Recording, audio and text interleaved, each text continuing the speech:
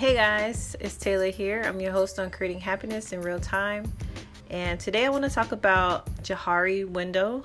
And that's something that I had no idea what it was. Maybe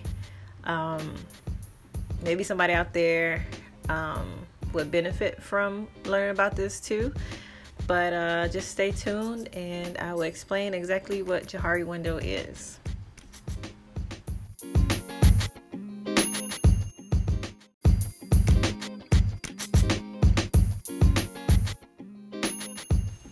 Okay, so the only reason I know about Johari window is because I was brave enough to put myself out there and I went on a meetup. And if you don't know what meetup is, it's an app and you pick the things that you're interested in, and there are several groups, and whatever you want to go to, you RSVP and you go to that event. And I was lucky enough to find a meetup group that I actually really like, and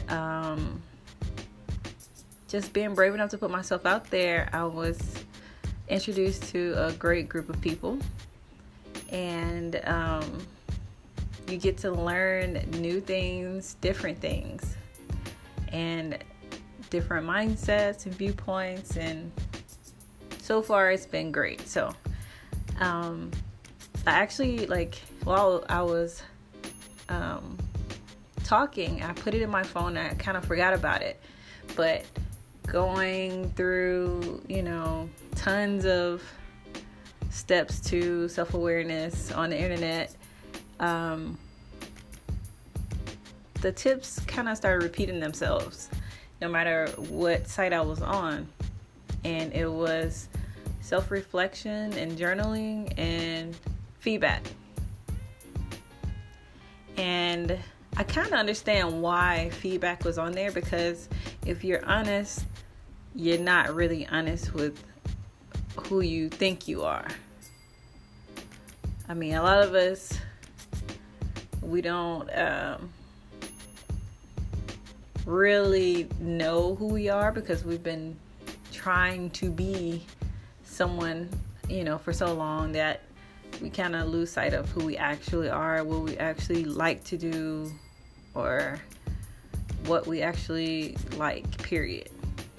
So I looked more into it, Johari window, and it was really interesting because the guy Jim, that's who I met at the meetup, he told me about it, and it kind of made sense, but of course you have to do your own research and look it up. So I looked it up, and what I found was it was kind of interesting. So I wanted to share. So what Johari window is, it's a self-awareness and personal development tool.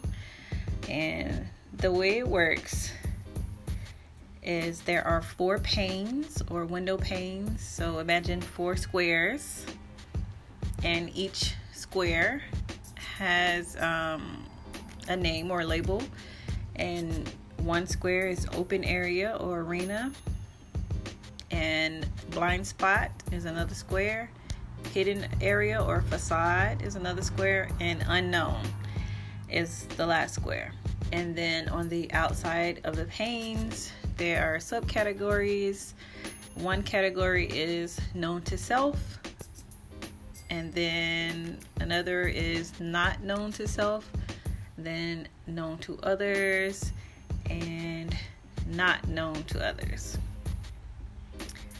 So look that up because it makes more sense if you can actually see the windows, the little squares.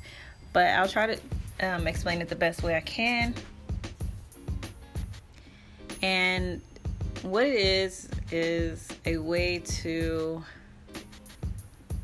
pretty much discuss you, whoever is the subject. So there's a list of adjectives, and you pick from the adjectives the things that you see, what you feel you are, and then your friends or whoever you've chosen for this, they choose from the adjectives, and basically it just starts the conversation of who you think you are and what your friends see. Because I can guarantee you there are things about yourself that you don't really pick up on, but someone on the outside will. So, like I said, there are 4 squares, and once you start to discuss all the different things, so all the adjectives, your list and your friends list, then the squares start taking different shapes, because now you're discussing more. Your open area actually grows larger, and your other 3 squares grow smaller, because now what's known to you and known to others,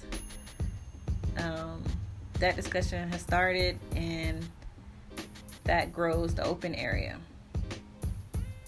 And when you ask for feedback, you shrink your blind spots, because that's you discuss the things that you didn't know that other people saw about you. So your blind spots are shrinking, and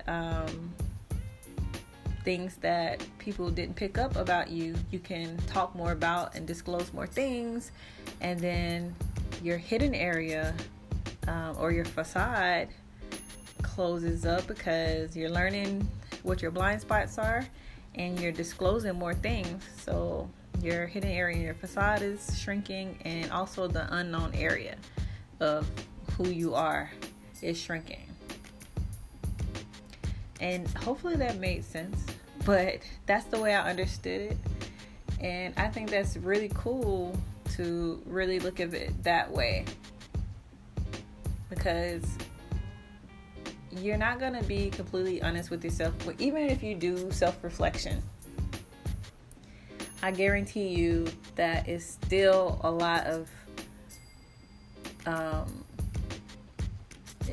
what you think you should be that you'll write down. And doing things like doing like a group, I guess, experiment like the Johari window, that's another way to kind of really get to who you are. Because like I said, after trying to be someone else for so long, then you'll be kind of, I guess, lying to yourself when you try to do self-reflection if you're not really paying attention.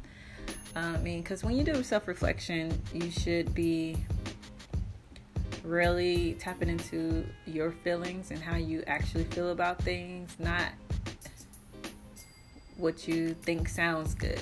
So I just thought this was really cool, a cool way to do it, because I have been asking how and why so much. These little tools like this actually help me out.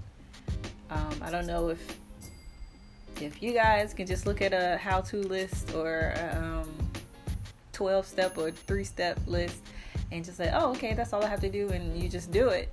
I mean, that's awesome, but I can't. I need to really understand what they're saying. You can't just say, have more self-awareness to me. I need to really understand ins and outs, or I won't get it. So I thought this was really cool. Hopefully you guys have gained something from this. I really do want to add value. I just talk about what I think is interesting. So if you like what you heard, or if you have any comments or questions, please feel free to leave a comment, or you can also find me at Taylor_Taylor James on Instagram, or dttjames@icloud.com. And yes, thank you so much. I am feeling better. I know I'm a little drama queen a little bit, but that's okay. I know myself. I know that sometimes I'm going to need a moment. I know that I have anxiety, and I know that I will get through it. So thank you for being patient with me. Thank you for listening. Like I said, hit me up. Let me know what you like and what you don't like. And until next time, later.